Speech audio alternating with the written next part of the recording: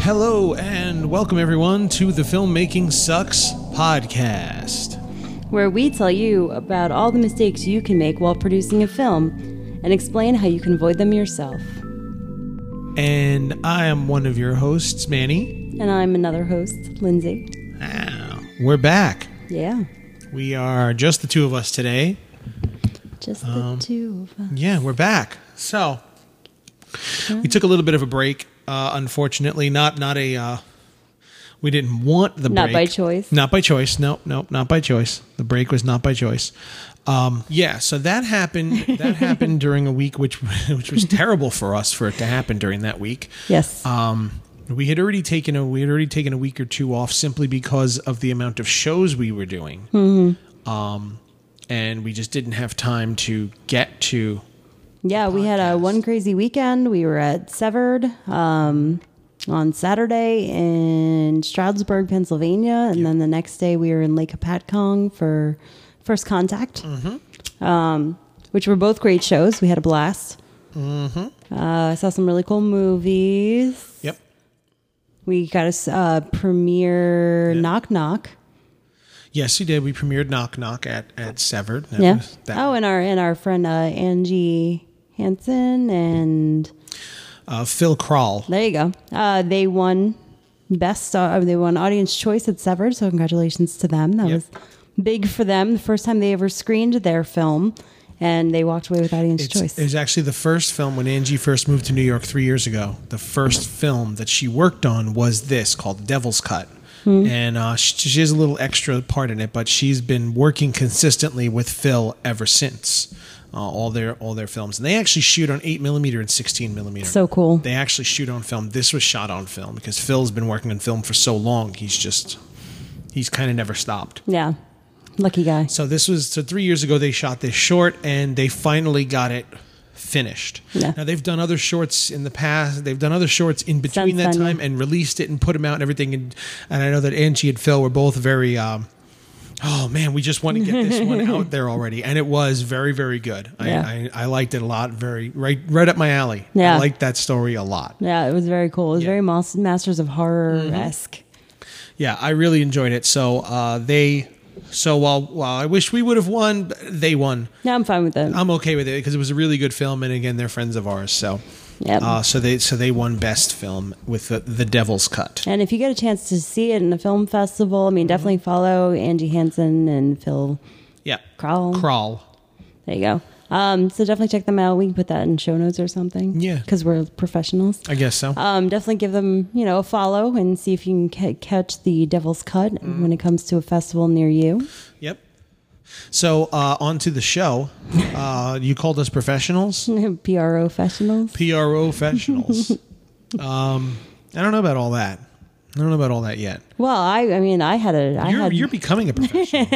You're almost a professional. I had a big. Not really. I guess it was pretty big. Which is why we say that this was so bad timing for this to happen. You were on Making Movies is Hard. I was. Oh, wow. You were on Making Movies is Hard. If you guys are not listeners of Making Movies is Hard, don't turn off this episode. But when you're done with us, definitely go and find them on your podcast app because these guys are great. I've been listening to them for a long, long time now. I'm actually according to them, one of their longest listeners. Technically, it's me. Because I found it and I sent it to you. Yeah, then you sent it to me. And I sent it to you. But I listened and I tweeted and we made friends on Twitter. Timothy and Ulrich are two professionals working in the Bay Area. Ulrich Purcell and Timothy Plain. Yep. Yes. They are professionals working in the Bay Area, and they have a show which inspired us to do this one, I'd say. Theirs is a little bit more... I don't even know. PRO-fessional? Yeah, PRO-fessional. They deal with emotional roller coaster and a lot of the feelings, and they're working professionals. Yeah, they're working professionals. Yeah, Timothy is a producer for a commercial firm. I don't know if he's ever said what it is or not, but I'm not sure. I don't know the name of it. But he works as a producer producing commercials, and he's done many big big commercials that I guarantee you've seen. I believe he's even produced a Super Bowl spot at one point for one of the companies that they were. I mean, their company gets basically, companies want a commercial done. They come to them to shoot the commercials. Right. And he produces them. He's actually started directing recently. Yep. A couple of the commercials. He's on his own short films as well. And Ulrich is I guess best word would be freelancer. I guess so, yeah. He's a freelance cameraman, director, producer, AD. He's done some scripty work. Yep. Timothy's done all this stuff as well. They both work in this, but Timothy's focus is mainly for the commercials. Yeah. He gets mostly commercial work, and Ulrich does a lot more freelance on indie productions, some big productions, some TV stuff, and he's done a couple commercials. Oh, and they recently did a music video together, which is cool. Yep. So the two of them are. This is why we call them professionals, because people pay them to do what they do, and I think that's what makes you a real professional, when it becomes your job. Yeah, when you don't have to go somewhere else 9 to 5 or whatever hours that you have. Yeah, I mean, even so. I mean, even there's still a lot of people who do this and they still work part-time jobs, but it's a bulk of your income. Yeah. It's a bulk of your income, and not like a small percentage. And a bulk of your time. A bulk of your time and income is coming from making films and commercials and video work in general. Yeah. So I think right off the bat, I think that's what would define professional. This is your job. When people say, "What do you do?" I say I make movies, but that's just what I do. Yeah. It's not what pays my rent. It's not what pays my bills, unfortunately. No. They say they make films and commercials. Yes, it is what pays their bills. Yeah. That's their job. And so we've been listening to them for a while, and they're really great because they kind of they do an update of where they are with their careers, and then they kind of choose a topic and they discuss that, and they kind of keep everybody up to date. 2 years now. For 2 years. Yeah, officially I was on their 2-year anniversary show. Episode 104. Yeah. Yep. That's me, 104. Their official 2-year anniversary episode. So happy anniversary, guys, first off. Yep. And what was I saying? I don't know where I was going with that. I had a whole flow going, and you threw me off. Sorry, I broke you. Yeah. So anyway, yeah, they keep you up to date with their work and what they've been doing and their progress, because neither one of them has actually made a feature film of their own. They both want to write and direct their own feature films, and that's kind of what the show is leading toward. Oh, as fans, it's so hard to listen sometimes, because all they want to do is make a feature, and they talk about it all the time, and you just want to see them make it already. It's sort of like, that's why I'm listening to the show now. It's just because I'm waiting. Mm-hmm. And so that's their goal right now. Yeah. That's their goal, and that's what they do in the show, and they kind of update you on their progress. They've had a lot of ups and downs over the course of the last 2 years, which we followed them, and lots of other people have followed them. Hey, I remember when they got there. We officially have 1,000 listeners, right? And they were, oh my God, they were so elated. Like, and I remember they said like a year earlier they had just hit 500. Oh man, I hope we can get another 500 by next year, and they did it. Yeah. So awesome. That's so awesome. I think anybody who's making films at any level should listen to their show, not just to help elevate you, but even if you've moved past it and let's say I mean, I'm not gonna say like Michael Bay should be listening to them, but he probably should be in some aspect, because much like ours, it's not sort of much like ours, but in that way, it's gonna kind of let's say Michael Bay were to listen to it, or Steven Spielberg or someone like that were to listen to it, kind of maybe remind them where they came from, and remind them of the artistry and the sacrifice and everything that they went through at the beginning. And the desire and the hunger. Yes, the hunger. Exactly. The hunger that was at the beginning of their career to do this. Yes. Where we were just watching Silicon Valley, and he just said the same thing to him. He said, you make one compromise after another, and next thing you know, you can't remember where you started anymore. Yeah. And I know that there's a lot of directors and producers and camera and people over the years who've done that. And 30 years into their career, they look back and they say, how the hell did I get here? Yeah. How am I so miserable doing what I love doing? Because you made all those compromises, you forgot where you started and what made you want to do this in the first place. Those little compromises you made because at the moment it was the right decision to make. Right. But every so often, you need to be reminded where you started so that this way you can still do what you want to do the way you want to do it. Yeah. You know, it's a small part of it. It's just a small thing. That's something that I would take from it if I was, you know, in that upper echelon Hollywood level now. Right. I'd look at it and say, sometimes you need, like Robert Rodriguez still runs his own damn camera. He still edits his own movies. He's still doing it all. Yeah. On every level of film that he's been at.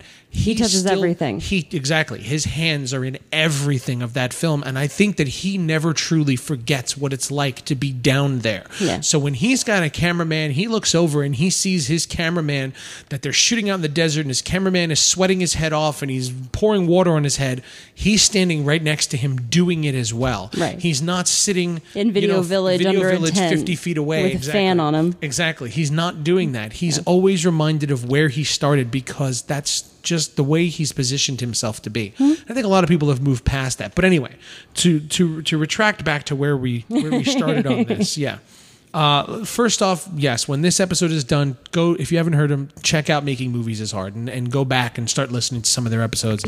Some amazing interviews and discussions that they've had. Yeah. And I mean, and I think that's, listening to them is kind of what gave birth to Filmmaking Sucks. I think that you and I we've had so many conversations based off of this podcast and a lot of their conversations have, given us more and more to discuss between the two of us. And I think we both walked away kind of feeling like this is great. It's a great resource, but there's still something missing. Yeah. There's still an audience and you're not talking to the people who have the 9-to-5 job, the people who have never done this, people who are just starting out, the people who literally have nothing. And that's pretty much where Filmmaking Sucks was born. Yeah. I think we mentioned this in our mission statement episode, how that's kind of where it came from, just wanting to talk to those people, and give them those beginners tips. And I think even we kind of lost that a little bit. Yeah. In some of our things where we just were doing a regular filmmaking podcast. We weren't being very specific about things. We kind of went very broad real fast. And we're only a few episodes in. So it shows how easily you can just get derailed when you're trying to make something and you want it to get a little bit bigger and you want a little bit of a broader audience. But you have to remember too that your audience that started is what you're aiming at. And you have to kind of keep at it toward them. I mean, I think recently we've had a lot of discussions and we've had a lot of guests on the show and it's been great talking to them. And I think, I know that we've had a couple of people reach out to us from the Writer's Process episode, which was with Scott Perry. Yep. And it seems that a lot of people enjoyed that discussion with him. But I think that you and I are going to go back into what we started. Yeah. So a little bit more of an informational session. Yeah, let's get back to giving you something to learn. Some knowledge. Yes, let's drop some knowledge bombs. As another podcast host that we listen to would say. Yes. So when you went on their show, you said it was their episode 104 and they were doing listener call-ins. Yes. So they wanted to pick a couple of their longest time listeners and have them talk on the show. Now, what's different about this is the fact that normally in our experience, when we go onto a podcast, people are talking to us. They want to hear about our work and what we've done. Yes. Okay. And we've done a number of interviews with different shows. Yes. And usually you have a project that you're pushing or you have a focus sort of that you're going to. And they were happy to hear about your projects, but they were completely supportive of it. Oh, totally. But the focus of the interview. Well, they reached out and they asked me what I wanted to talk about. And what I really wanted to talk about was getting them to make a freaking movie already. Because I'm a producer. I just need to stick my hands in things. Reminding them what they started this for. Yes. And so you knowing you were going to be interviewed on a podcast went into the normal research mode. Your research mode, but at the same time explaining how you do things. Yes. Okay? Which is sort of what they were looking for, but not entirely what they were looking for. Because again, it was their listener call-in episode, and it seems that they were more looking for what people have been getting out of the show, why they listen to the show, how the show can be improved, talking toward them of what what you feel about them and their show and their work. And you've been on this wild ride with them for almost 2 years and some length of time, and they wanted to kind of get some feedback and have a discussion about the show itself. And maybe part of them wanted to be reminded. Yeah. But because you weren't really... You don't know what you're going in for. Yeah, so exactly. I prepared a whole big spiel about budgeting and how we do things and like, just do it, guys. So one of your main points to them was that they've been doing the professional level for so long that the reason why they can't get one of the reasons why they can't get their films done is the same reason that damn near every filmmaker has out there. Perfectionist. Forget perfection, beyond perfectionist. We start writing a script and it gets bigger and bigger. And next thing we know, we're sitting here staring at $1 million script and we're like, okay, I have $10,000. Yeah. I got 10 grand and a part-time job.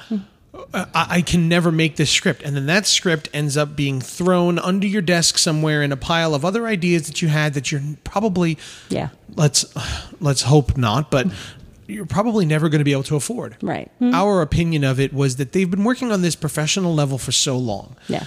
With like companies like, let's say, Cheetos. He's doing a Cheetos commercial. Right.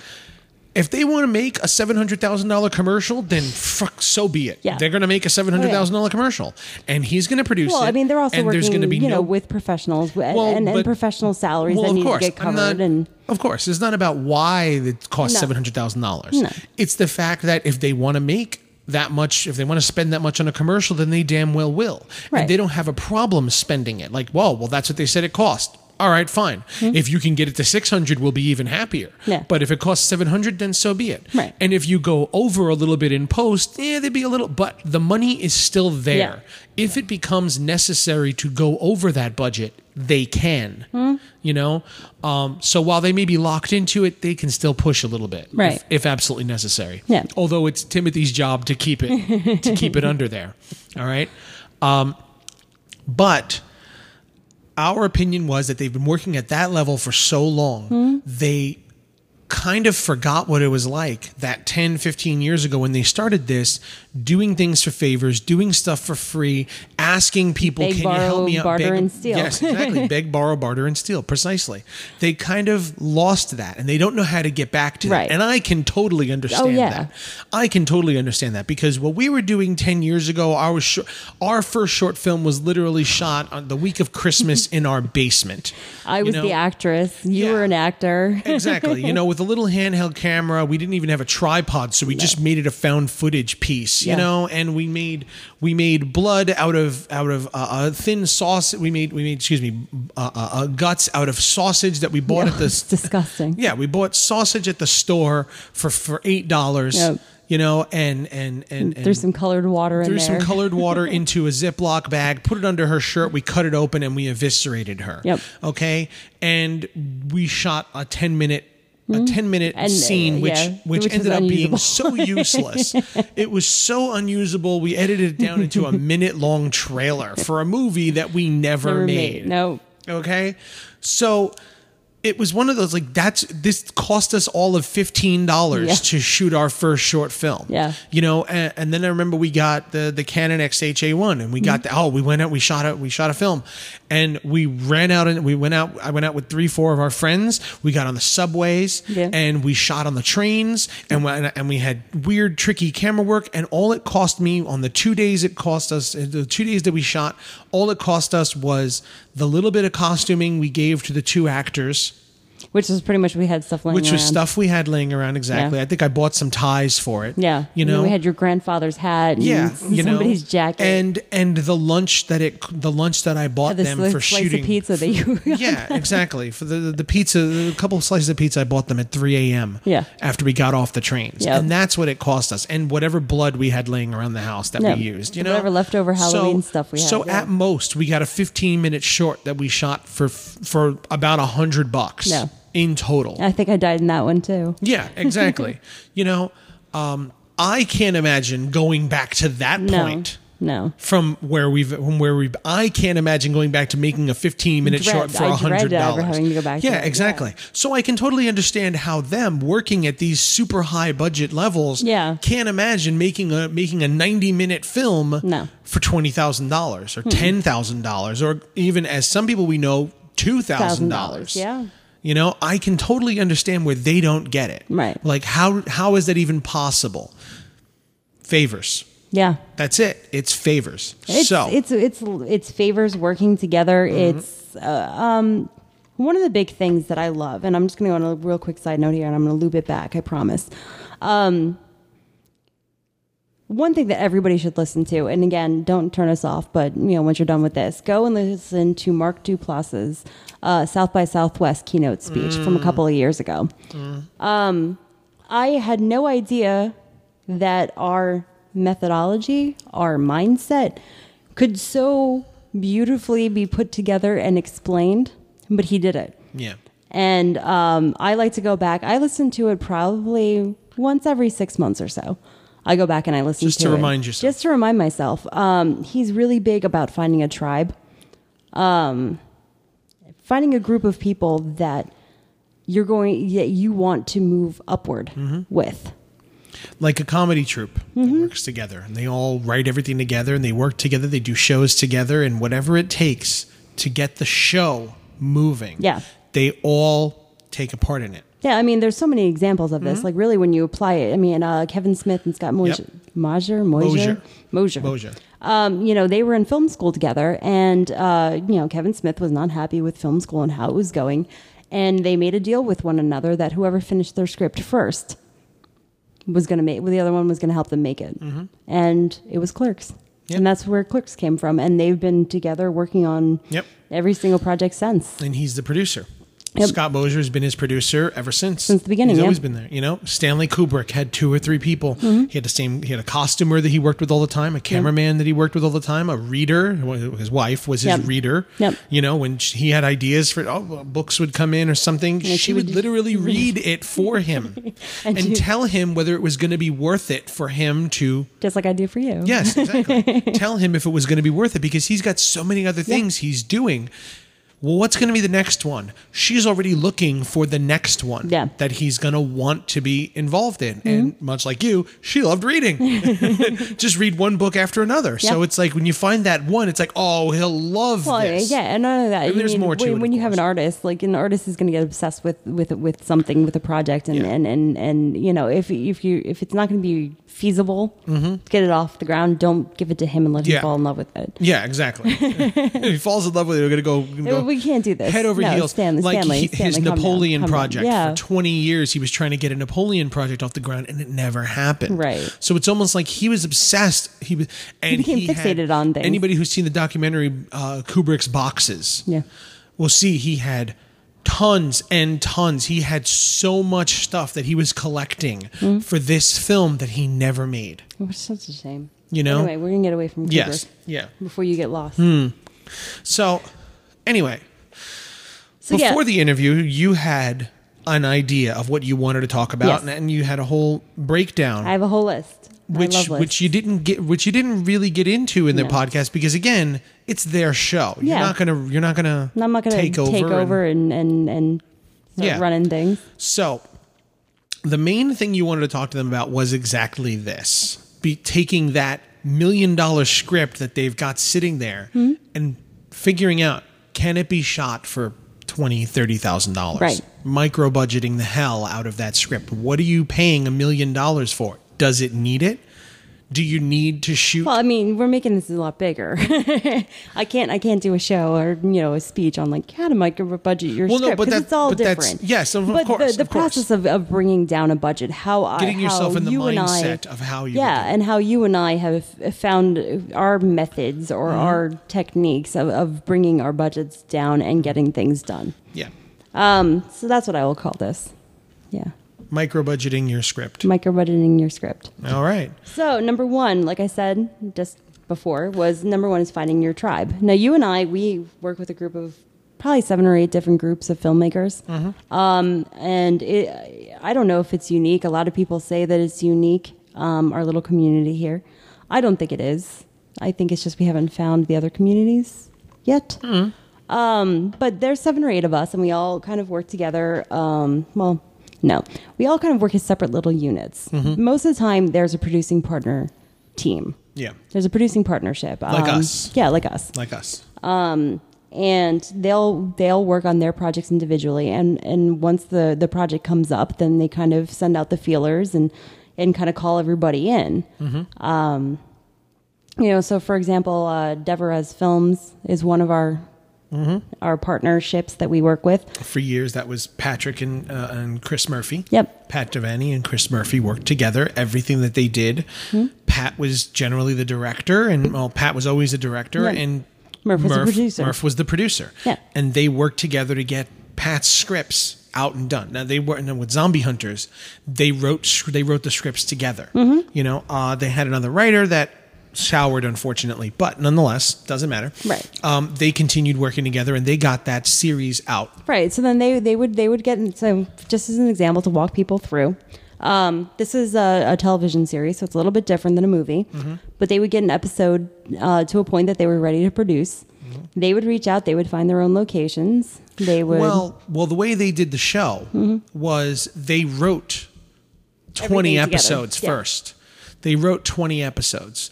And they knew what was going to happen. And so if they had one location that they were going to come back to 5 months from then, right, that's what they would do. They picked the locations that they could get the easiest and use and get the most out of right off the bat. Right.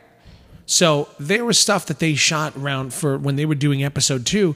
They shot stuff for episode 5 and 6. Yeah. There was stuff during 6. There's stuff right now. I mean, and that show started 10 years ago. They started doing this.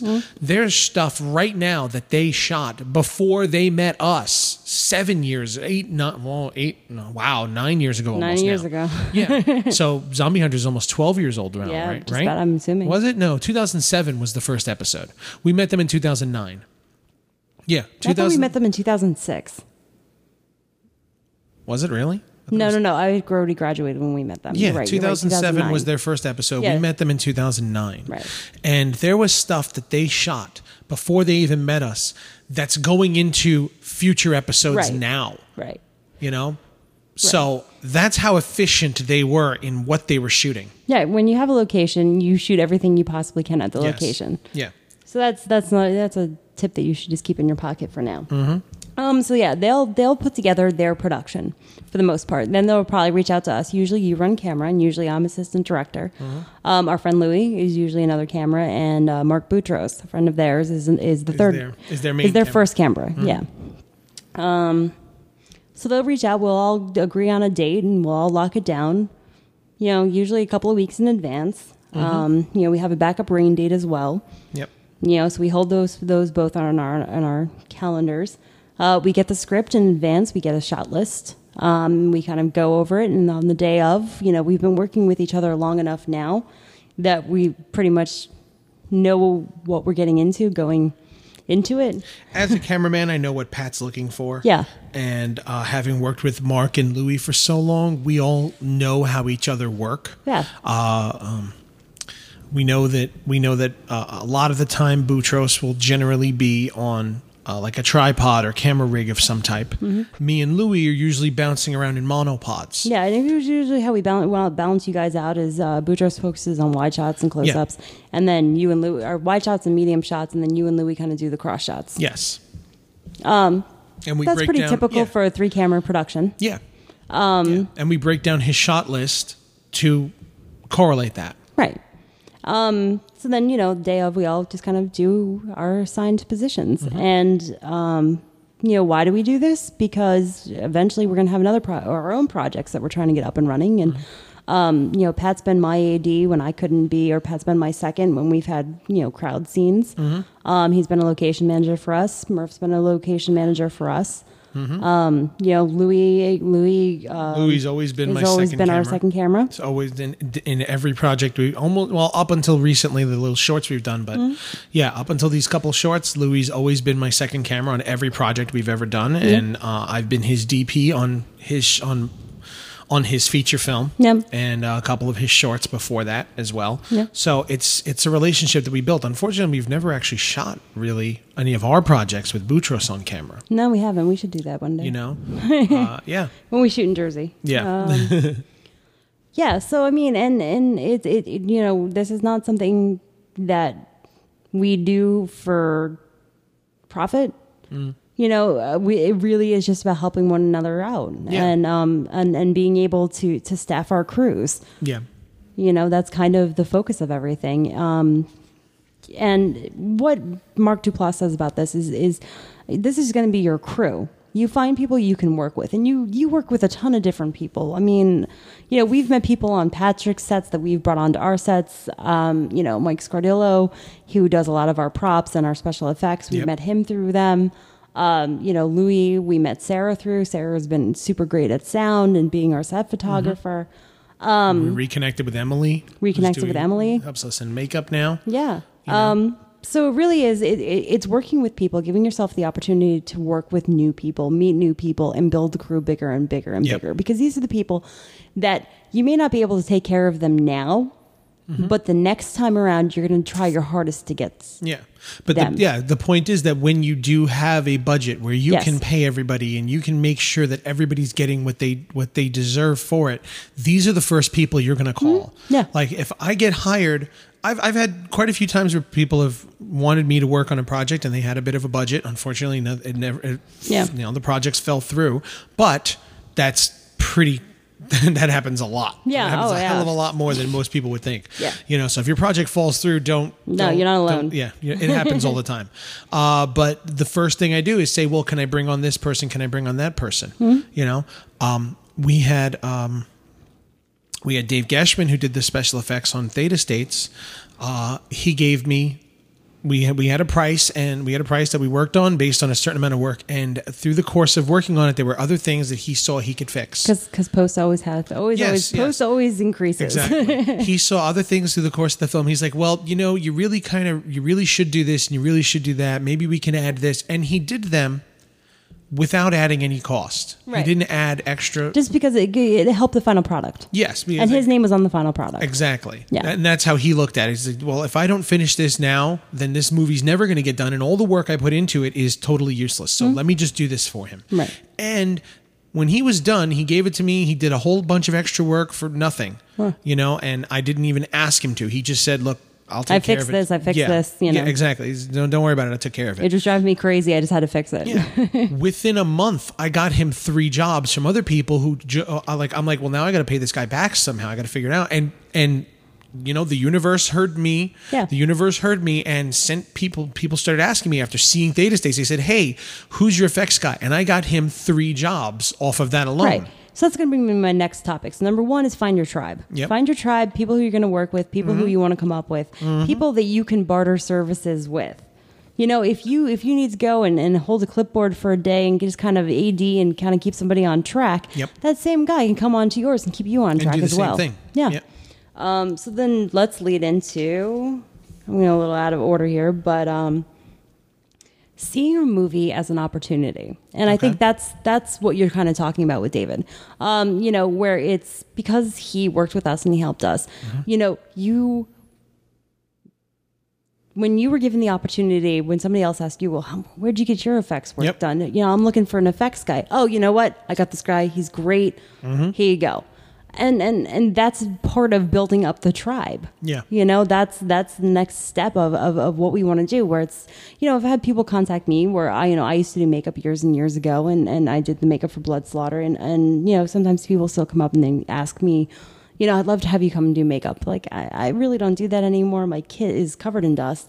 But here's who I would recommend. Yeah, but we had 3 other makeup artists on the movie. So here, let me give you her number, his number, her number. Yeah. Call them. They still work. They still do makeup. Yeah.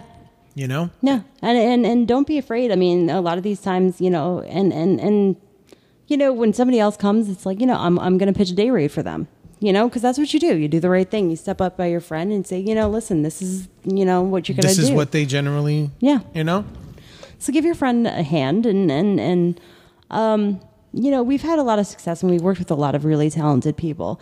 And I think it's because we've had that attitude where it's, you see things as an opportunity. For example, Kat Martin, our makeup artist on Blood Slaughter. And Theta States. And Theta States and Mastectomy and Brain People. And she's been our makeup artist through most of our recent projects.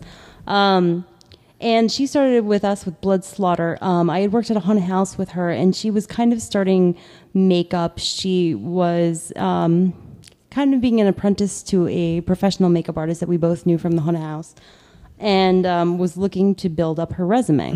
Mm-hmm. She didn't have any feature films or anything under her belt at the time that we brought her on for Blood Slaughter. And Zombie Hunters, too. Brought her on to Zombie Hunters, too. Yep. And it was Mike actually was looking for help, and he's like, "Okay, well," we said, "Well, we know this other makeup artist. She's willing to help." Yeah, she's willing to help, and she actually had never worked with latex and paper towels. Yeah, yeah, that's true. That big thing in the beginning of Blood Slaughter is just paper towels and latex. Yeah, and I mean, she knocked it out of the park with that. Mm-hmm. Not a seam to be found on that back. Not a thing. Ripped the girl's back open with paper towels and latex, and you could not find a single seam. It looked amazing.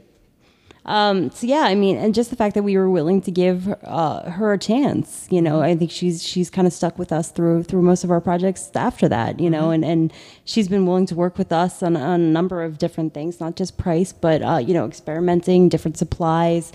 Mastectomy, she made us amazing silicone prosthetics. Prosthesis, And a lot of that was all custom work done by her. And it took a lot more time and energy and effort, but it gave her a reason to do it. Yeah. And somebody else she met on Zombie Hunters was Janine Maloney, and then Janine moved to New Mexico a couple of years ago, and she's been working as a makeup artist, and she got herself a job working on the new horror film Eyes of My Mother. Yep. And when she had to shoot, she called Kat in. They were shooting in Long Island, and they asked, do you know any makeup artists in Long Island? And she just happened to, Kat. So she called Kat up, and they did a lot of the makeup. Well, I don't know how much. Yeah, I don't know how much of the movie they did or not, but yes, they both worked on Eyes of My Mother, which is huge everywhere right now. It's on Netflix. So we have a makeup artist who started with us in Blood Slaughter, now just worked on a big, I Have Seen Midnight, I think, film now. I believe so, yeah. And they met on the Zombie Hunter set. Yep. They met on a set that they were volunteering on, didn't get paid for. Yeah. Not 5 years ago. Right. 5 years ago they were doing that. Now they're here doing this. And incredible. Yeah. Absolutely incredible. Yeah. So you never know the connections that you're going to make and the opportunities that people are going to find. On different sets, that's what you need to do. You need to see your film as an opportunity. Yeah. I'm not, and it seems like such a scam. And people have scammed using this for, of course, since the beginning of film. But it really can be an opportunity. Yeah. You really are meeting a lot of people who are just starting out, who are just starting to have budgets, that are just starting to figure things out. You never know who you're going to meet on those sets, where it's going to lead. And then you got the other part of it too that happens everywhere, which happens on upper levels as well as the low levels, where if we're doing a project, and we have we really want to get this thing done, and we just cannot get the money for it. These are still people who we can call, even though they do these other big films now. Yeah.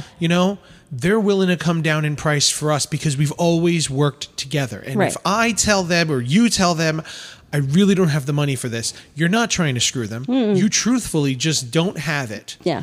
And it's one of those things like, can you do us the favor? And okay, cool. They're willing to work with us on a lot of that because they started with us. We all started doing this together. Right. And that's how you have That's how you build a relationship. Yeah. That's how you have Bruce Willis working for free on a Quentin Tarantino movie. Yeah. Because they have that relationship where he's like, you know what? The union doesn't like it. I don't give a shit. I want to do this damn movie, and that's my friend. I'm going to go do this movie with my friend, whether they like it or not. Yeah. And that's how you get that. Yeah. That's how you build a relationship. You have, I mean, yeah, you know, it's so hard to be like on both sides of this argument.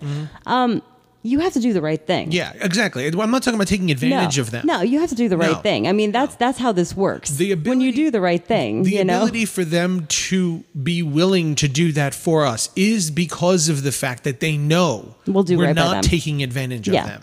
Yeah. They know we're not doing this to take advantage. It's just, okay, we want to make a film, and hey, if they don't like the project, they say no. Like, you know what? I don't like this. No. I don't really care for it. This isn't the type of thing. All and right. You have to respect that. Yes, exactly. I mean, because when you do something that you don't love and you're not passionate about, you're not going to do as good a job as you would if something that you really truly care about. You know, and I mean that even when you and I go on to a set, you know, I think it's like when one of the first times we helped out Mario.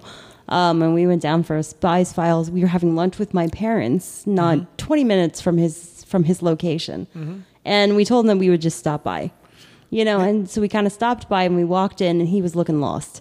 You know, he had some people cancel on him, and the location opened later than he expected it to. He had a lot of issues that things just compounded one after another after another. Right, the things that happen to everybody. So by the time we got there, he was already 2 hours behind. Yeah.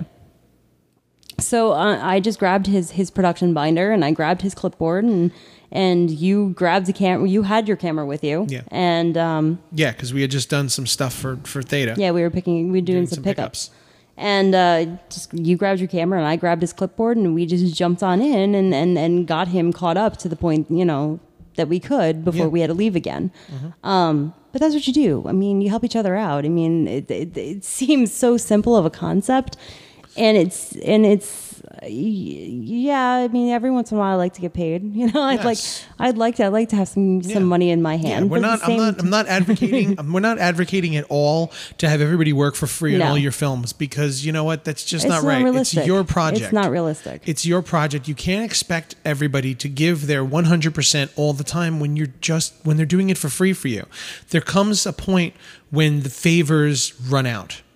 Okay, so we're not saying this is the way to make your films forever. No. Eventually, this is how to make your first. This is how to make exactly. This is how you get your first one done. Yeah, that's it. And based on that, you move up. All right, we did Blood Slaughter for what, 13,000. Yeah.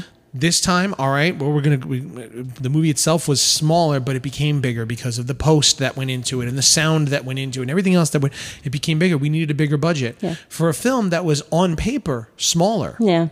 Way smaller. Way smaller. But we could have gotten a whole bunch of new actors who we'd never worked with before and paid them the lower rates that we paid people for the first movie. $20 a day or $50 a day or something. We'll cover it, but we didn't. No. Because we're past that point already. No. We've already done that once. We can't do it again. Well, for example, because our favors run out. I mean, I'm just using examples from our own experience. You know, we had Samantha, who was Blood Slaughter Massacre. She played Reagan.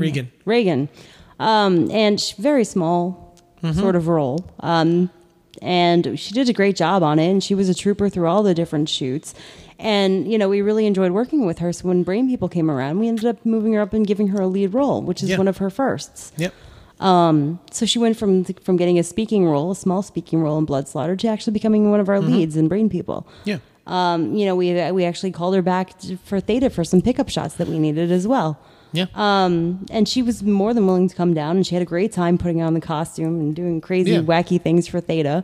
But it's the opportunity that we gave her, where it was, you know, she kind of put up with a smaller role, and the chaos of having our first feature in production. Yeah. She stuck with us through it all, and to reward her and to thank her, we gave her a lead role, because we thought she could handle it. And then Louis gave her a lead role in Good Day as well. Yeah.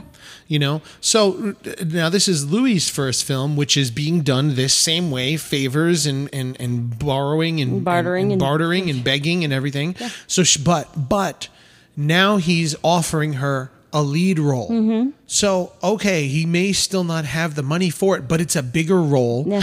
She's got her own character poster for the film. Her name is going to be on the going to be a lead of the 5 or 6 leads of the movie because it's more of an ensemble cast. Right. But she's one of the main characters of the film. Right. You know, and while there was very, very little in the form of compensation going between us, opportunities. The opportunity was there, and she didn't have. She doesn't have any other roles. You know, she wasn't. She hadn't worked in anything else yet. Yeah. So it's like we gave her an opportunity to show what she could do. And now she's graduating from exactly. school with two lead roles under his belt. Exactly.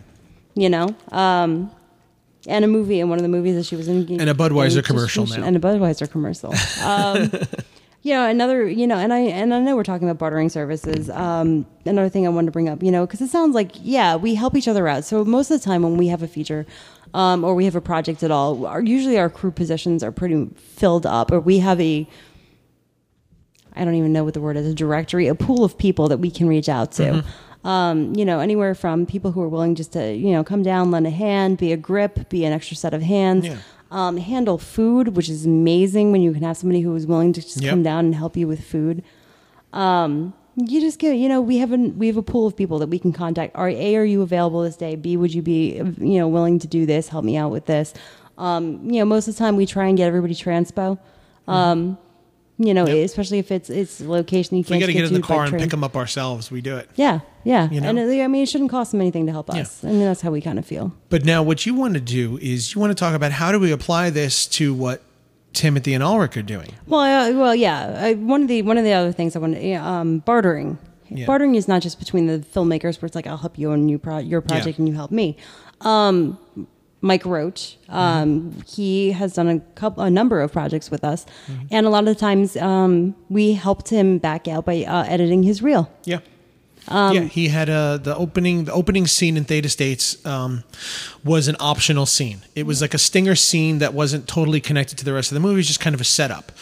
But I was afraid that the movie itself might be too short based on the script. So I wrote an opening like 8-minute scene just to kind of fluff it out a little bit, just in case I was only looking at 70 minutes or so. I wanted a little bit longer of a film. So I wrote this opening scene that didn't totally connect, but was the same. Okay, here's a precursor to what may happen, what's going to happen later in the film. And I talked to him about it. I said, you know, I actually wanted him originally to be the lead of Theta, but he was having a kid and they were moving to LA and the schedule just wasn't going to work. It didn't work there. So I said, well, look, I still want to work with you one last time. We got him in and I said, all right, let's shoot this thing. What would you do for the day? He says, well, I need a reel edited. I'm moving to LA and I need a reel. Exactly. So in exchange for him working the day of shooting, and we even did a second day of pickups for it as well. In exchange for that, I edited together a reel for him, which he ended up, I don't know if he has an agent yet. I don't know if I think he does now. Yeah, I think he does. But he started taking an acting class out in LA, and the acting coach said this is one of the better reels that he's seen. Yeah. You know, a lot of the footage on there is stuff that we've shot with him. You know, and now on his IMDb, he's credited as the short film and he's credited in the feature film because it was shot for the feature film. But then I took it, since it didn't end up in the feature, we released it as a short. So he's actually got 2 credits out of that, which looks good when you're looking for an agent. And that's the sort of thing when we say you're working for credit, that's the type of credit that actually does help in certain areas. Now, I know that we all say this, work for credit. Well, you know what? Credit doesn't pay my rent. You're right. But credit can help you get an agent. It can help you get other roles. It can help you. There is a limit to what that credit will get you. Right. There is a limit to it as long as it's being used for that specific purpose. Like you need an agent, you're moving out there, you need all right. Also to then the point, this will help you with that. You know, I think that we also helped him out with some scenes that he was shooting. We shot a couple. You shot his engagement. and he also wanted to show more of his diversity as an actor. Right. So he came over to the house and we shot 3 separate scenes that he wrote, just scenes. different lighting, different this, different that. So they look like they were parts of different projects just to show them specifically for the purpose of putting them on his reel. Right. So what we're talking about here then, if you have an actor and you can't pay them, or you can't pay them as much as you wanted to, you can offer them, A, I'll edit your reel. B, I'll shoot some scenes for your reel. I'll help you shoot some scenes. You have a light kit and a camera. You can shoot their headshots. Yep. These are all things that you can offer in exchange. Something that they're going to have to pay somebody else to do. Yeah. You can do this for free for them. Headshots are very expensive. We're talking a couple $100s for your headshots. Having to pay somebody to edit your reel. Yeah. Could be a couple $100. And then it's just up to them to take it somewhere and have the photos printed. But that's not impossible. No. That's not difficult to have done now. Yeah. Hell, at this point, if you have yourself a good printer, you can print out some really good looking headshots. Mostly, at home. if you're working in an office, print it the office. Use the fancy printer. Yeah. So these are things okay. So you were talking when you talk about Timothy and Ulrich. Their projects have a lot of CG. Yeah. Okay. Now they've both worked in the past with CG houses before. Right. Okay. And they know what these CG houses will cost. Yes. Some couple $100 a day, right. sometimes $1,000 a day, whatever. And because these are big CG houses, because as we've learned, CG artists, they don't do everything. No. You have some artists that do landscapes and some of them that do animations, some of them that do smoke and fire and things like that, some of them that do water. Yeah. And that's what it is. When you're hiring a CG house, you're hiring 7 different artists that all have a specialty. That all have a specialty to make everything. That's why it's so expensive. At the lower levels, you find a lot of CG artists that will do a little bit of everything just so that they can get that work in order to get hired by a CG house. Or just an individual artist who's just trying to build up their resume and their portfolio. Yes. So one of those things that one of your suggestions for them was next time you're at that CG house, talk to the intern. Yeah. Talk to the intern. What is the intern going to cost you? Mm-hmm. Give him an opportunity, he'll remember it. That intern who's doing a little bit of everything. Yeah.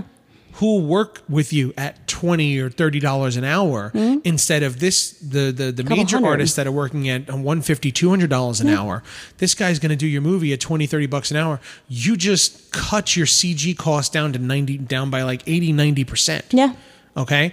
And that's what you find in things. That's how you find that person. Yeah, we've started with makeup artists who are looking to build their kits up.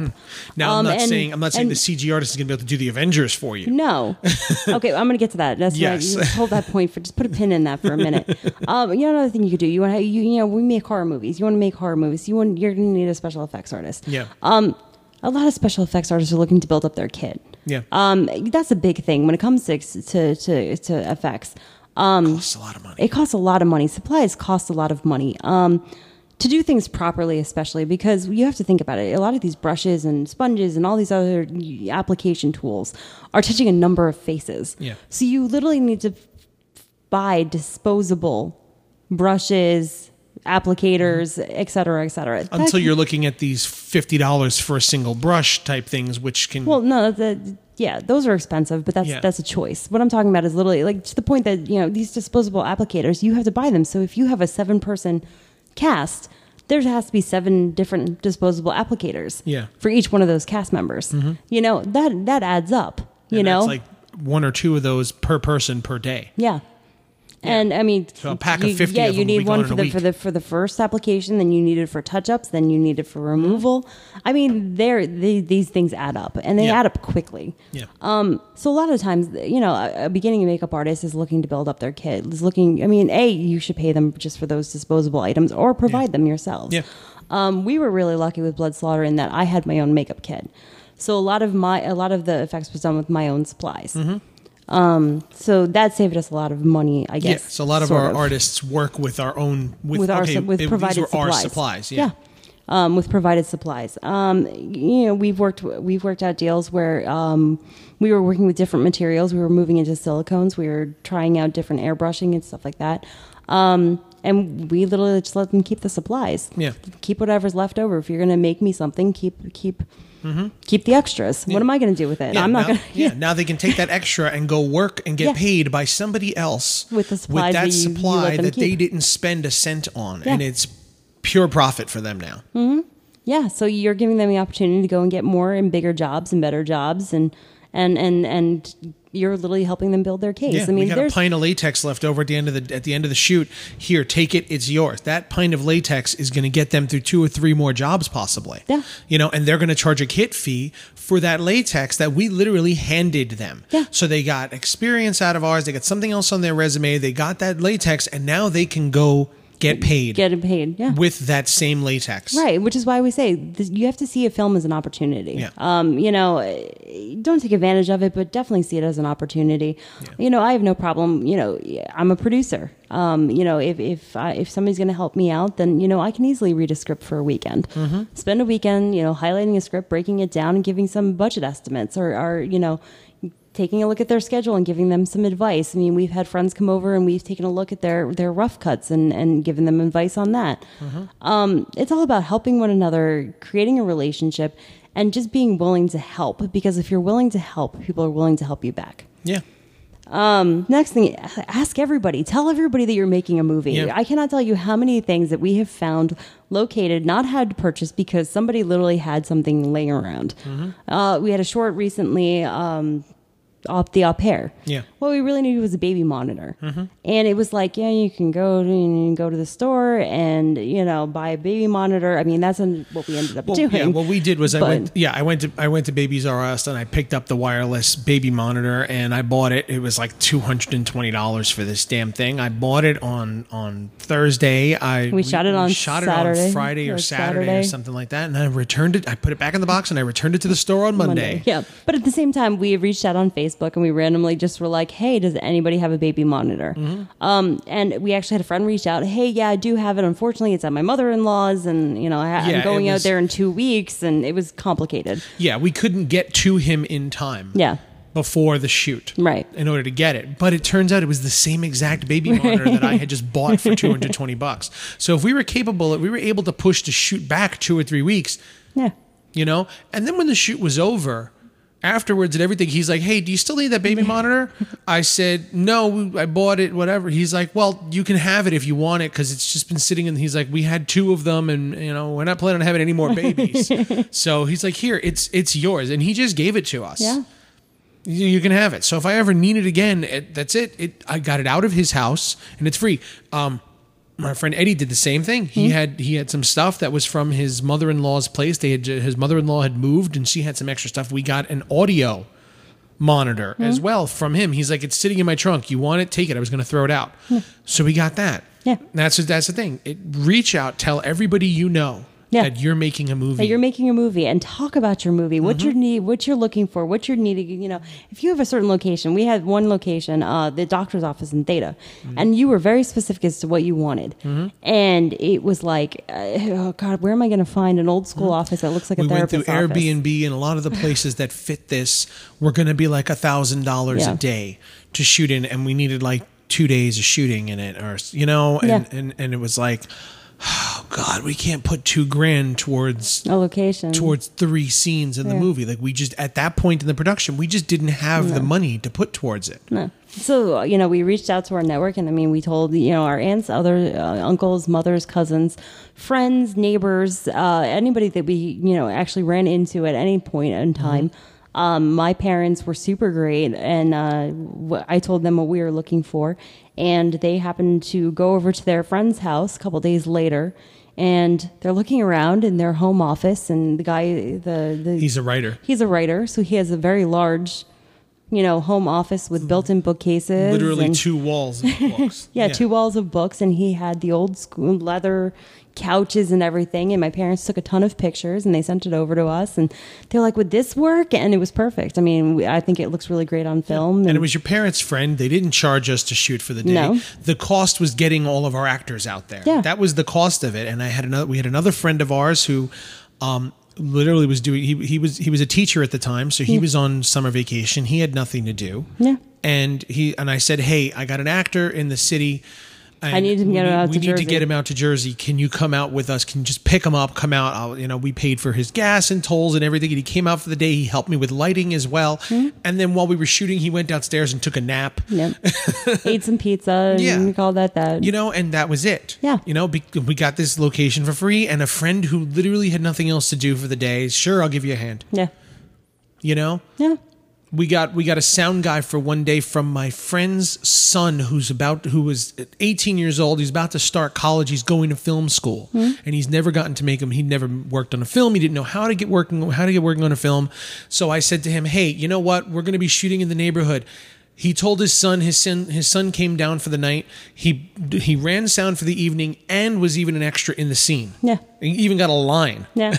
Even another location that we were reaching out looking for an office setting, and I reached out to a number of my friends, and one of them said, "You know what? My boss's son is working as a PA, and he's looking to get some more work on his resume. If you give him a call, we'll give you the location." And I gave the kid a call, chased him down, sent him 2 or 3 different emails following up, and I never heard from him. But they gave us the location anyway because I reached out to him. Yeah, the guy said, "Well, if he never answered you, then that's not my fault that he missed this opportunity, but we had a deal." Yeah. We had a deal. I said, reach out to him and offer him the day, and he didn't take it. That's his problem. Yeah. But you guys can have the location. We shot there 4 or 5 days in a full office. Yeah, and full weekends. We actually got like 8 or 9 days out of that location. So you never know where the help is going to come from. When you're talking about supporting indie film, and I know everybody's like, support indie film. Here's my Kickstarter. It doesn't have to be about money. It can be about time. It could be about locations, props, wardrobe. People can donate stuff. Yeah. That's all support. That's all still helping you make your art. So don't be afraid to talk to people. I think that's the biggest thing that we keep forgetting and re-remembering is asking for help and asking for people to support and, asking for what we need, just putting it out there. And I think I'm going to pick up that pin real quick. Go ahead. When you said, a CG artist can't make the Avengers for you. When you're making an independent feature film or an independent horror film, you're not looking to make the Avengers. You're not looking to win an Academy Award. No. Your first feature is about getting it done and showing that you're capable of actually completing it. Now, there's a lot of... I think that this is where people get these ideas in their head, is that there's a lot of filmmakers out there who've done their first feature. Okay, Get Out. Yeah. His first feature. Look at this thing. Yeah. But whose first feature is it? It's Jordan Peele. This is not some nobody who just came out of film school. Field, yeah. This guy's been in the industry for a long time. Tangerine was shot on a cell phone and won Sundance. This guy's been a DP for how long? Paranormal Activity. The guy. Paranormal Activity. Paranormal Activity was done. Yeah. Well, what about Paranormal Activity? This guy was a video game designer for 10 years. Yeah. So he shot a film in his apartment. Then he did all the CG himself. And did $150,000 worth of CG work on his own computer for free. Yeah. Remember that's what you're comparing yourself to. If you don't have that level of connections, then you can't expect that level of film to come out at $20,000. No. It's just not going to happen. You got to set your sights realistically.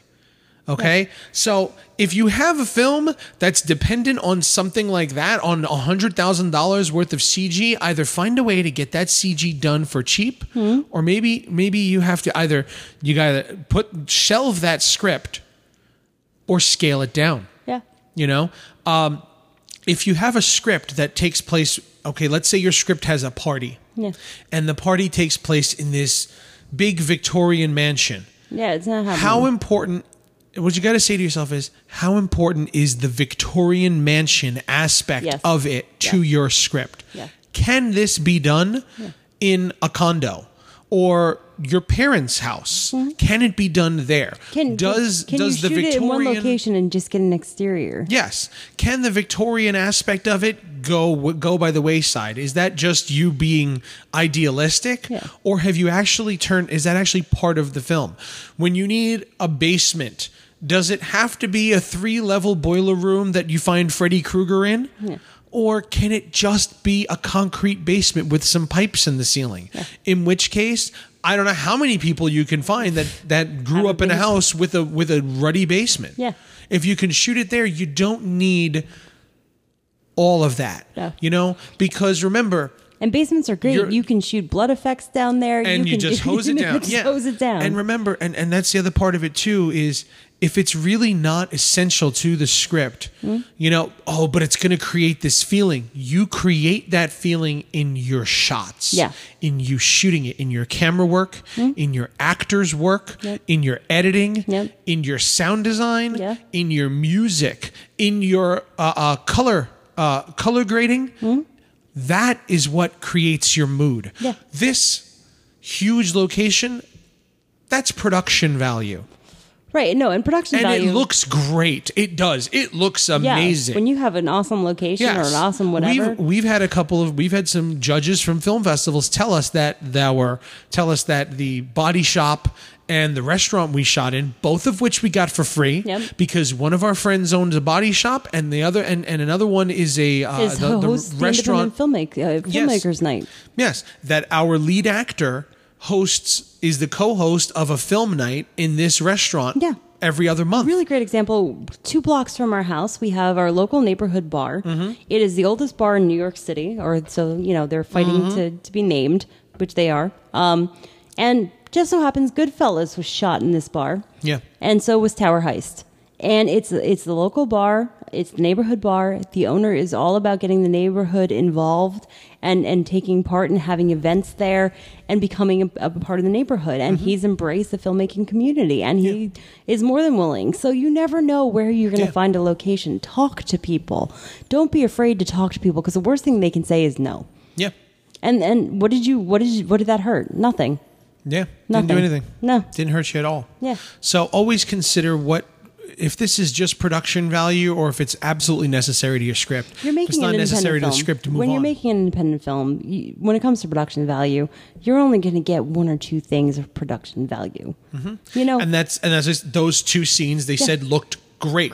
They wish that some of the other locations were as nice looking. And you know what? Unfortunately, we have to work with what we have. Yeah. And I'm sorry, but if this is one of the things that we're going to be knocked on in our film, location. I'm not taking that. I can't take. No. I'm not getting upset about that. No. They wished it was better. Okay. Great. Sorry, Thank you very much. Beautiful. Thank you very much. I appreciate your opinion. But I didn't have another $10,000 to put towards 5 more amazing locations. Yeah. I could not find these big locations for an affordable price. Yeah. I just couldn't. Yeah. You know?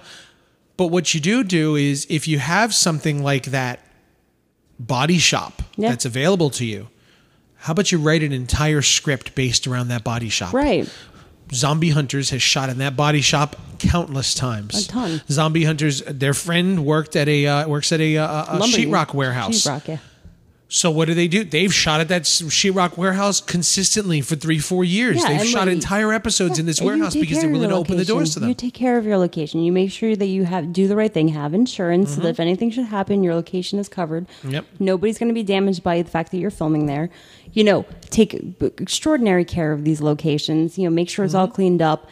Make sure that nothing happens to it. Make sure all the water bottles are clean. There's no spots of blood. You know, do the right thing. The restaurant opened about an hour early for us. Yeah. You know, they usually don't get busy till about 4. So we said, all right, we'll shoot from 11 to 3. Yep. And we were done by 3 o'clock. Yeah. We were done by 3, and we had 8 crew members. Yeah. And instead of catering the place, we told everybody, we gave them it was a little more than a regular catering would have been for the day, but I put more into our food budget because the location was free. Yes, the location was free, so we gave everybody the menu, said, here, order whatever you want. And we paid for everybody's meal, and we tipped the hell out of the waitress. Yeah, and they got 8 lunches that they wouldn't have gotten before. And we put their sign. They allowed us their rights to their sign. We got a front shot of the front of the building, so the restaurant is... They get a special thanks, you know. And they were totally cool with it. And the couple of times we've been there for film events since then, they've asked us, when is the movie playing? When is the movie playing? When are we going to see this? When are we going to see it? Yeah. You know? So it's all about building relationships, and that's how you build a relationship. You know, they knew who we were. Our lead actor is one of the guys who runs the event out of their location. So they were comfortable with him. They became comfortable with us. They see our faces all the time because we're there supporting the event and supporting them. And he's shot other things there. A couple other people who've been to this event have shot. Yeah. I think there's maybe 5 or 6 different movies that have been shot in this restaurant, at least in the last 2 years. Yeah. At least 5 or 6 movies. And literally, they get to open an hour early. They get paid, by the meals that we order, and we continue to support them, go to their events. I mean, most of the time when we meet my parents in Jersey, we have lunch there at this point because it's a really great meeting point for all of us, and we all know where it is. This group of filmmakers has brought a lot of business to this restaurant. So when we need them to open their doors to let us shoot in there for a day, they're happy for a couple of hours, they're happy to return the favor and say, "Yep, go for it." Yeah. Just don't break anything. Yeah. Yeah. And what are we going to break? It's a restaurant. Generally it's the people sitting at a restaurant having lunch. Yeah. What is there to break? Yeah, it's true. So anything else? Build your relationships, ask people, barter services, big barter and steal. Well, I wouldn't say steal, but Yeah, well, we've stolen some stuff. Yes, we have.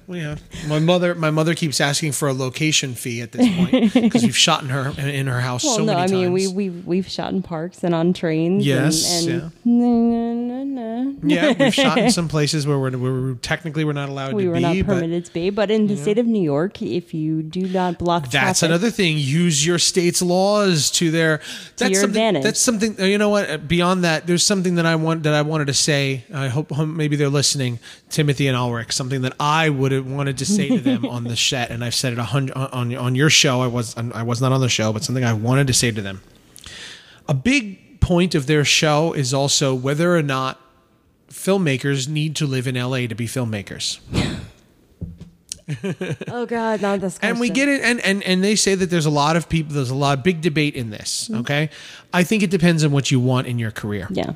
Okay, if you want to be a Michael Bay or a Steven Spielberg, you probably got to move to LA because it's the only place you're going to get $150 million budget to do it. You're not getting that budget in the middle of nowhere, Idaho. Yeah. It's not going to happen because the studios are all located there. So all of their resources are located there. So it's actually cheaper for the studio. Yeah. To make that $150 million movie that they're shooting in LA entirely on sets would cost them $250 million. And all the resources know that Hollywood's right there, so they want the Hollywood money. They don't want to deal with you. They don't want to make you a deal. That's the next part that I'm. That's I'm the sorry, next part I jumped of it. the gun. Yes, that's the next part of it. They always talk about how do you make movies outside of it. The farther away from LA you are, the cheaper it gets to make an indie film. Yeah. Period. Yeah. It just gets cheaper. Because movie magic still exists out here, and it's like people like you said, we go down the block and there's that bar that would let us shoot, or we go to Jersey and there's this bar that will let us shoot. Yeah. You will not find that in LA because in LA, that's a movie town. Yeah. They know what they should be charging for a day's worth of film rental, of letting a indie film crew come in to shoot in their restaurant for 5 hours. They know what that is supposed to cost. They know what they can get out of it, and they're going to try to get that, because if they rent the spot out to you for the day for nothing, there's a chance that another production who was willing to pay a couple $1,000s for the day may have wanted to be there, and they just lost out on a couple $1,000s for that. Yeah. So the farther away from LA you get, the less people are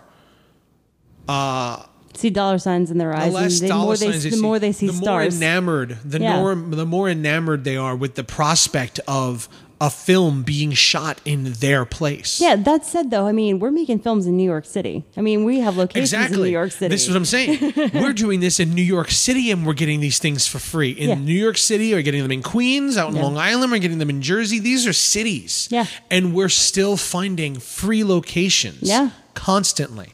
People who are totally happy. Oh, you want to shoot a movie in my place? Yeah. Oh, great! That's so cool. Literally, we were at some show and we met a guy who owns his own comic book store, and he was like, "Anytime you want to film a comic book store." Now I'm like, I got to write a script for the comic book store now. You know, people will offer you stuff for free when they realize you're making movies, and then on top of that, you can give them a website, and they can go to your website and see, wow, they actually are. Yeah, I'm on IMDb. I have distribution. I'm a legitimate filmmaker. You know how many people who don't know what they're not in this industry, they're not in filmmaking or anything, but when they find out you have an IMDb page, you are the coolest person in the world. Yeah. Wait, they're on IMDb? Yeah. Now, us as filmmakers, we know we all have IMDb pages. If we don't have it, you're literally nobody. Yeah. If you don't have an IMDb page, you are not getting anything. No. What have you done? Nothing. Absolutely nothing. No. So you need it. Yeah. So go find your friend who has an IMDb Pro account and have them help you set up your film.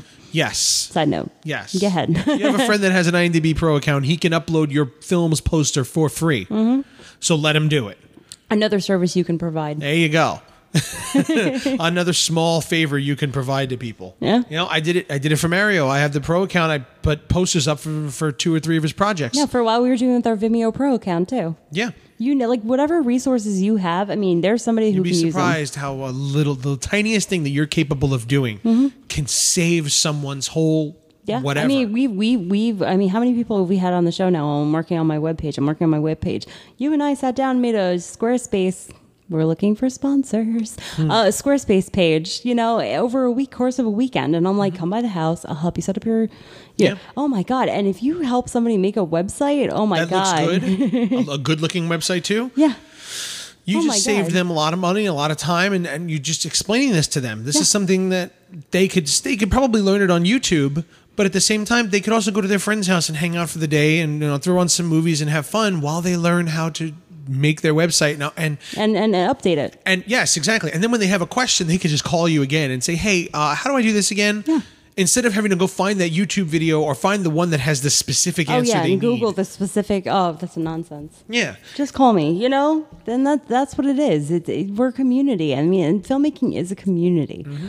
Filmmaking is a collaborative art. You have to collaborate. You have to help one another. You have to be part of the community. You have to give so that you can take. And just like what's his name says on that app. The app, the film. Oh, RB walks into a bar. Yeah, Stage 3002. Yeah. You know, if you've ever signed up for Stage 32, which I'm trying to get better about using, and I re-put it on my phone, but good luck to me. He sends a welcome message, and his big thing is this community share. Share before you take. Share before you ask. Share 3 things before you ask for something. And it's a good rule. Yeah, it's a great rule. It's a good rule. It's a good rule because it keeps you... Yeah, you're kind of sharing just for the sake of sharing, but it becomes a habit. Yeah. You know, and you start to realize, you know what, listen, a lot of people, you know, we got a shout out from Christian Moran. Yep. You know, just for sharing the fact that he won Best Film at a film festival that Manny just happened to go out and attend and support him at. And it meant a big thing to him. It meant something you go out and support. I mean, you take one afternoon. Because the truth is there's so many filmmakers who are making their things and we're all sharing our own work. We're all pushing it and everything. But ask yourself, guys, girls, everyone, ask yourself, how much are you doing to actually support the people who you know? How many times are you really sharing their work? So when it comes time for you, that you have a project out there and nobody's sharing it and you can't get anybody to post it, ask yourself why. Why? Because you never helped them in the first place. They're in the same place you are. Well, I want to get my work out there, not their work. It doesn't matter. We all have to help each other get our work out there. We all are trying to do the same thing. Yeah. That click share button takes just as long as that like button. Yeah. Just click both of them. Yeah. Click 2 buttons. You're sitting scrolling through Twitter and Facebook and everything all day long anyway. You just have to move your finger like an inch to the right. That's it. That's it. Just move. Click a second button. It's that simple. That's simple. You know, people will do so many different things. It's like they said there was that. I mean, look at this. I was on Making Movies is Hard because I tweeted them. Mm-hmm. They had this really great episode, which you should all definitely listen to, which is work-life balance. Mm-hmm. And it's all about balancing everything because I struggle with this, and I know everybody else struggles with this. When you're an after-hours artist, as I like to call us, where, you know, you do the 9-to-5 job and you come home and you're trying to squeeze things in. Literally, I worked 8:30 to 6:30 today. Came home and here I am doing this podcast, and I'm tired and I didn't have much energy, but I'm doing it because this is what I do. Yeah. You know? And well, I don't even know where I was going with this. Oh, yeah. So they have a really great episode where they kind of talk about their methods of dealing with the stresses of trying to balance everything. And I literally just threw out a tweet saying, you know, I love this episode. Thank you so much. And they tweeted me back, and that's what started our relationship. And I ended up getting to do a listener call-in with them, which was super cool. Mm-hmm. And we had a number of people reach out over the last couple of weeks. Just, you know, after hearing the interview, they just wanted to say hello and say thanks. Mm-hmm. And we got some new listeners, which is really cool. Yeah. If you're listening now, if you're a new listener, give us a rating because we need it.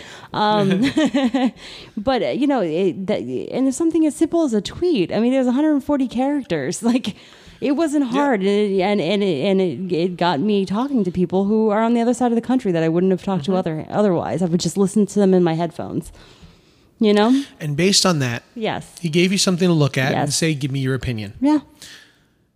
Now, is there any other way that we would have gotten to them? No.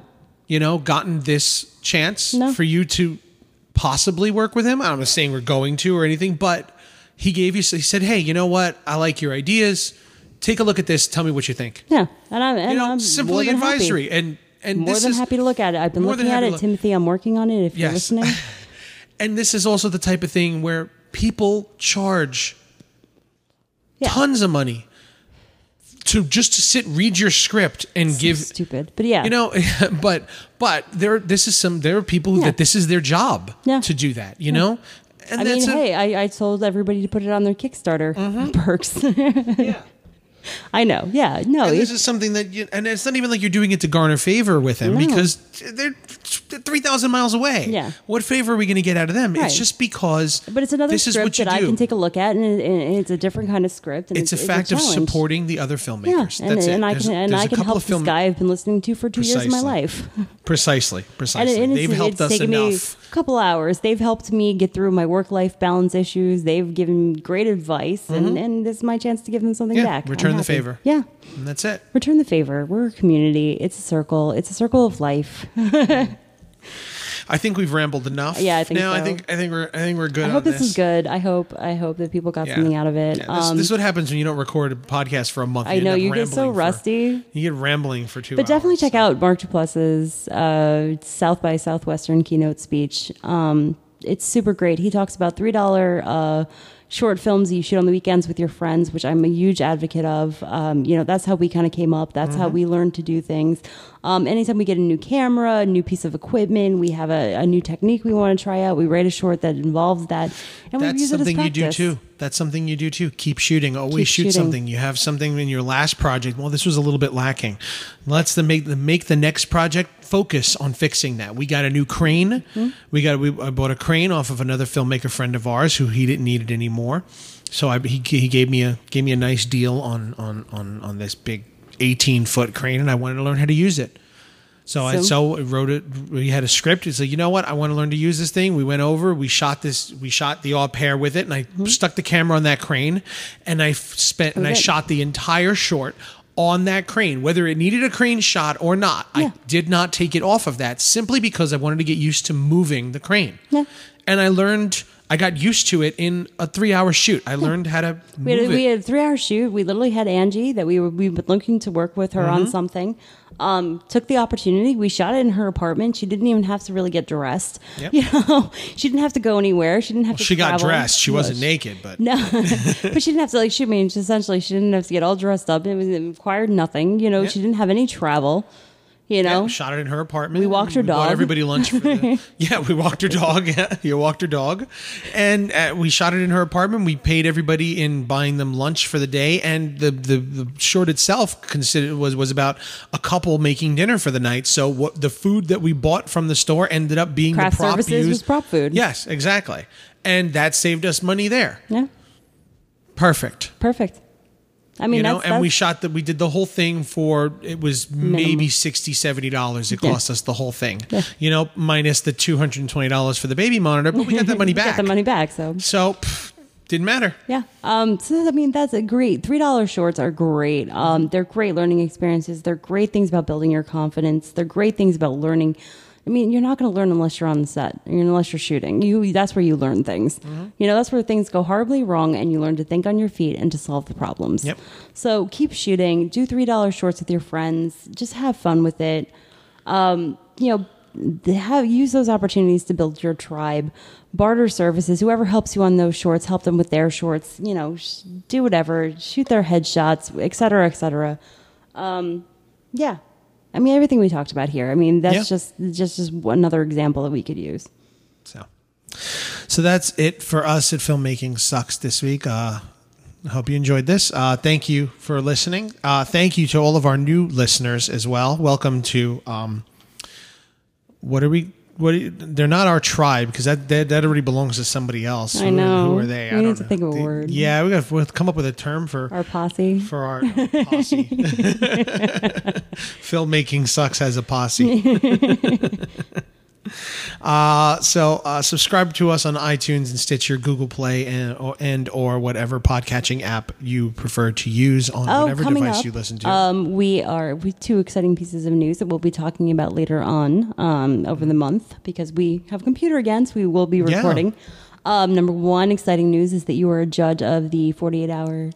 The 48-hour film project. Yes. It is. And I am a judge on the Madison, Wisconsin. Ooh, you little cheese head. For the Madison, Curd yes, head? right? Is that what it is? Cheese, yeah. I am one of the judges for the Madison 48-hour film project. I'm actually waiting to get the submissions now. They did it over this past weekend. So one of our upcoming episodes, we're going to talk about 48-hour film projects, as we have done 3 or 4 of them already. Yeah. We've been part of, and we're doing a new one. Yeah, that was my next bit of exciting news. Next bit of exciting news is next month on, I think it's July 12th it is. July 12th here in our little town at the little bar where Goodfellas was filmed. Mo Zapata, who runs that film series, is doing a filmmakers challenge. It is a 9-day challenge where we're all going to arrive on July 12th. We're all going to get our assignments, and we have to submit a 5 to 10 minute short film on the 21st, I believe. And we're actually going to do this with Angie and Phil Kral. So we're going to get to work with them. And we have a couple of and this is what we were talking about when we said that, you end up with people who are always willing to, they're always down, always willing to help you because you guys come up together. We were at a party last weekend, and a bunch of them were there, and we were just talking about them. It was actually one of the screenings, the independent film screenings. We showed up to support Christian Moran.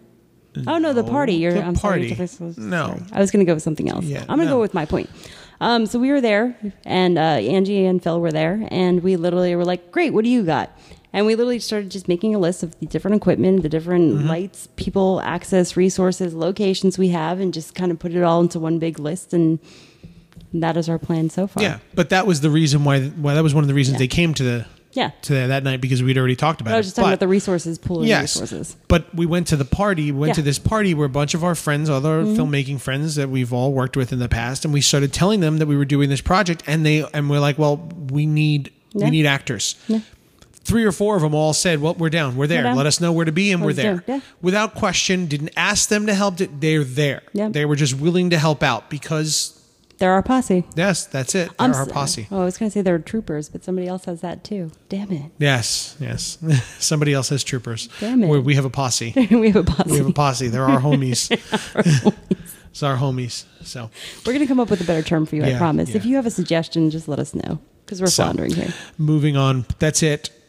We're done talking. One more. Then, oh, God. We were going to be at the Pominock Academy of Wizardry in Old Bethpage. Page. Bethpage. Old Bethpage, Long Island. There's a little surprise waiting for you there. I can't talk too much about it. It's confidential, but we're going to be there that weekend with a creation. With a creation. Okay. It is a Harry Potter themed event. 2-day event. Fantasy cosplay type show. There's going to be a bunch of vendors there that we know and everything. Yeah, it's going to be an interactive cosplay experience. Mm-hmm.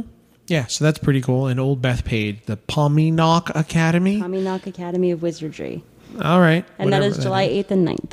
All right. I don't know anything about Harry Potter, so okay. But yeah, we'll be there. Yeah.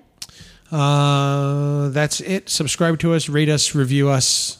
And you have any questions, comments, concerns, problems, issues, or love letters, send it to filmmakingsocks@gmail.com or follow us on Twitter Twitter at Massgrave and at Massgravette.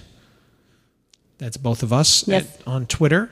And Facebook, you can find us. You can find our Facebook pages and, Massgrave Pictures and States and Filmmaking Sucks doesn't have any accounts, but I think I've had enough accounts. It's way too many accounts. It's too many accounts to begin with, so we're just going to keep it as our own. And then definitely go and check out Making Movies is Hard. Yes, check out Making Movies is Hard. Listen to Timothy and Ulrich tell you all about what it's like being professionals in the industry. Yeah, if you're getting tired of us non-professional folk working something. Listen to them. They have a whole lot of knowledge to impart upon you. Yes. So check them out. And if you want to hear her episode, is episode 104. 104. Check me out. 104. Thanks for listening, everybody. And we'll see you next week. That's it. Good luck. Good night. Good luck. And make good films.